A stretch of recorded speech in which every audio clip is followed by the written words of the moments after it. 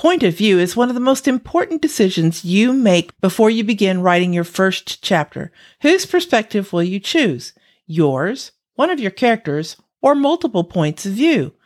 Which type of point of view will you choose? Answers to these questions and more on episode 17 of Writing Pursuits. Welcome to the Writing Pursuits podcast, where authors like you discuss writing craft, author life, and book marketing strategies. I'm your host, Catrice McKee. I own Writing Pursuits and write and produce the weekly newsletter Writing Pursuits Tips for Authors. In addition, I am a speculative fiction author. Writing Pursuits is for authors who drink too much coffee, endure judgmental looks from their furry writing companions, and struggle for words. If you are a writer seeking encouragement, information, and inspiration, this podcast is for you. Let's get to it. Hey, Writing Pursuits authors, welcome back to the podcast. To those of you who are new, I want to extend a special welcome. My name is Catrice McKee, and I'm glad you're here. Please leave a comment, a star rating, and follow the show to help others find Writing Pursuits. This is the second episode in a series about your novel's first chapter. In episode 16, I covered the hook for your story, the opening lines of your first chapter. If you missed it, go back and listen to episode 16. Today, we are discussing point of view. Point of view, POV for short, is one of the most important decisions to make before you begin writing your first chapter. Narrative point of view is simply whose perspective the story is told from. It could be your perspective, or the point of view of one of your characters, or you could choose to tell your story from multiple points of view. The point of view matters because your reader must bond with the storyteller. Even if the point of view character is generally insufferable, they must be relatable enough to keep the reader engaged. I have a confession to make. I have never finished Gone with the Wind by Margaret Mitchell. I've never finished the book or the movie. Why? Simple. I cannot stand the main character, Scarlett O'Hara. My chief reaction to her is an overwhelming desire to shake some sense into her empty little head. Obviously, I'm not a good person. There is something deeply wrong with me. I apologize. But this is a good example of why an author must choose their point of view character or characters carefully. I don't give a rip about what happens to Scarlett because I don't like her. That says something about me, I'm sure. Again, I apologize. Readers who don't like the point of view characters will often put a book down, unfinished and unloved. In case you are wondering, Gone with the Wind is told from a third-person, omniscient point of view. It is possible I would like Scarlett more if her story had been told to me from her point of view. That leads us to our first question. What are the types of point of view? For fiction, there are three main types of point of view: first, second, and third person. There are three kinds of third person point of view: omniscient, objective, and limited. Let's start with third person objective point of view. This is a neutral voice reporting the facts, and the narrator is not privy to anyone's thoughts or feelings. It lacks intimacy, but one advantage of third-person objective is the way it forces the author to show instead of tell, to indicate emotion and beliefs through the actions and lines of the characters. In third-person omniscient POV, the narrator knows all and sees all, including the thoughts and feelings for all of the characters. Let's go back to Gone with the Wind for a moment while I quote a paragraph from the first chapter. Notice how the narrator knows the thoughts and desires of the twins, Brent and Stuart, but also those of Scarlett O'Hara. It was a memorable day in the life of the twins. Therefore, when they talked it over, they always wondered just why they had failed to notice Scarlett's charms before. They never arrived at the correct answer, which was that Scarlett, on that day, had decided to make them notice. She was constitutionally unable to endure any man being in love with any woman not herself, and the sight of India, Wilkes, and Stewart at the speaking had been too much for her predatory nature. Not content with Stewart alone, she had set her cap for Brent as well, and with a thoroughness that overwhelmed the two of them.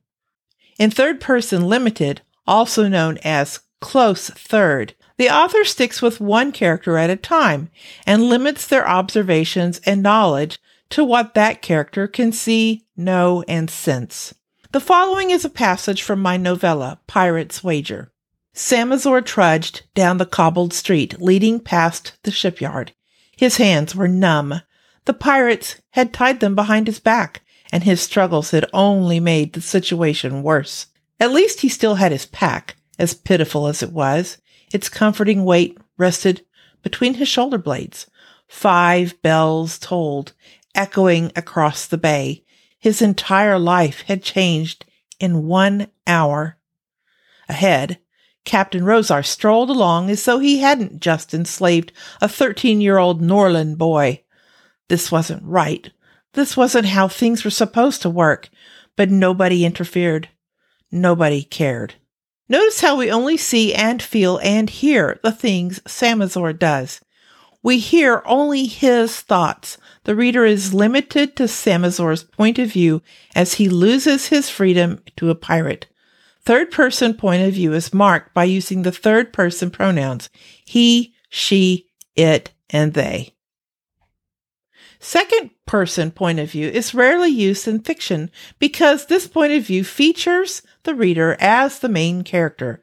For example, in directions, you take a left and head north.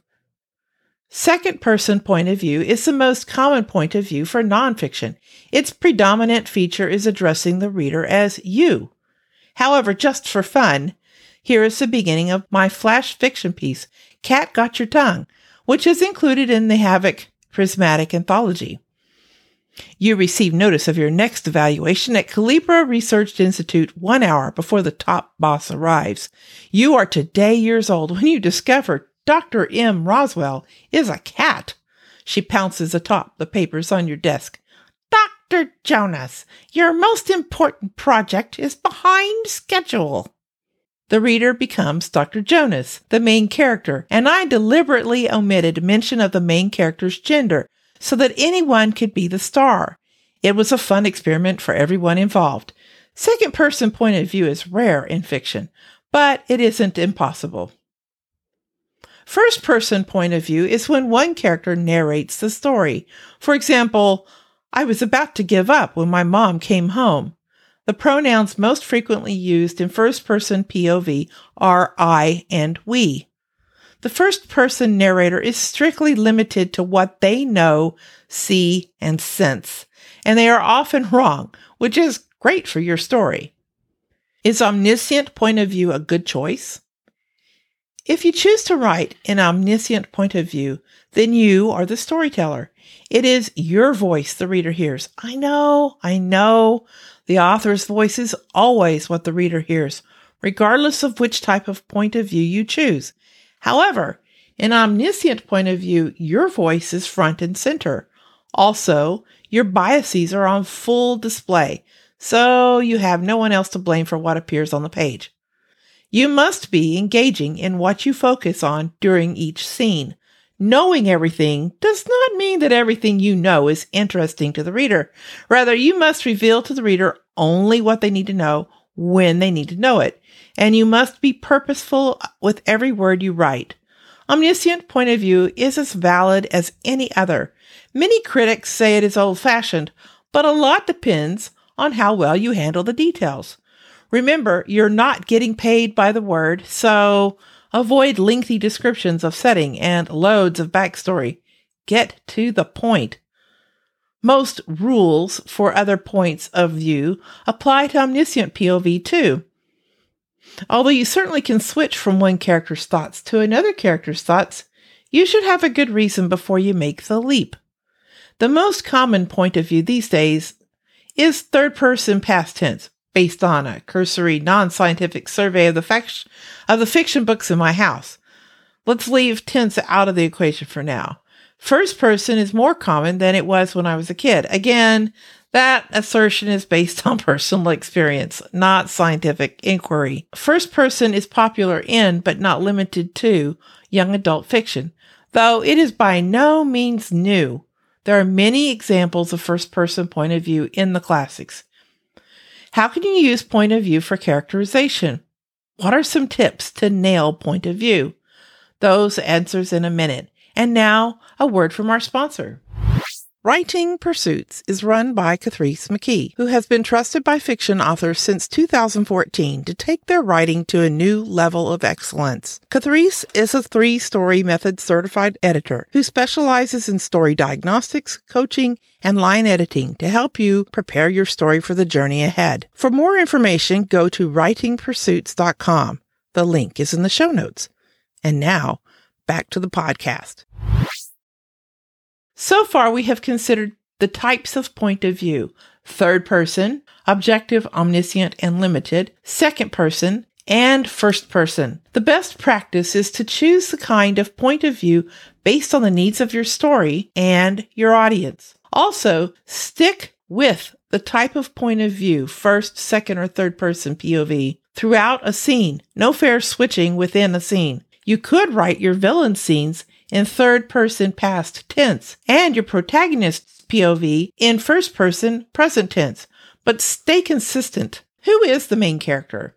Regardless of which type of point of view you choose, communicate who the main character is to the reader. The main character should be the person who has the biggest growth arc. If you have 2 or more point of view characters, then make sure they are adequately introduced.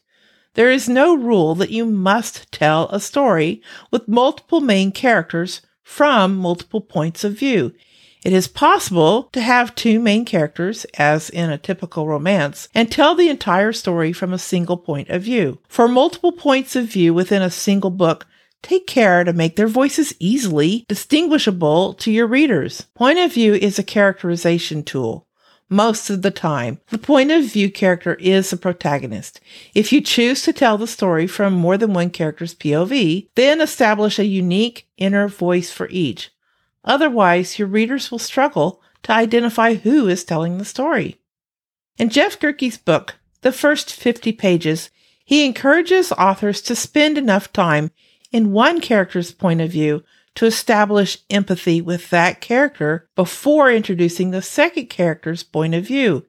It is easy to lose the reader's engagement in the story by switching point of view too soon. Voice matters. This is accomplished by word choice and what the character notices and what they think.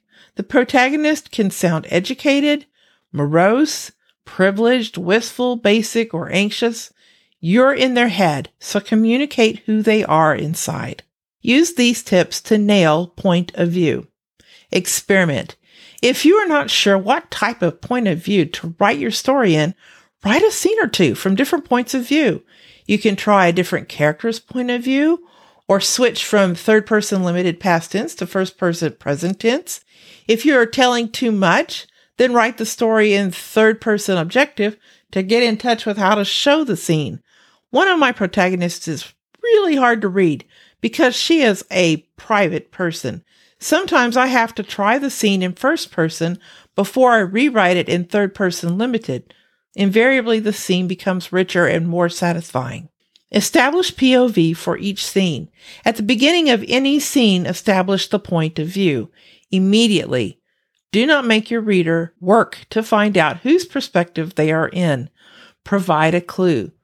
For example, the alarm clock went off like a sonic boom, and Tony knocked it off the bedside table. Why did Sarah insist on setting it at 100%? 3. Avoid unnecessary head hopping. If more than one point of view character is in the scene, choose Rick's POV and stick with him all the way to the end of the scene without switching to Jerry's POV halfway through. Even in Omniscient, be choosy about whose perspective you are relaying during a given scene. There is more leniency here, but also plenty of scope for unintended hilarity. Just be careful. Limitations matter. A character can only know what they know. They can only sense what their body permits them to sense. They can only see, smell, touch, taste, or feel what is physically possible.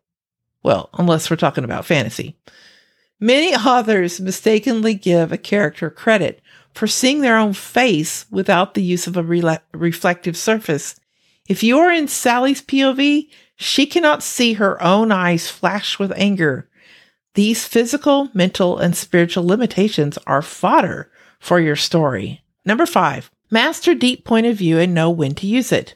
Deep point of view is a topic outside the scope of today's episode, but it is an important skill to master.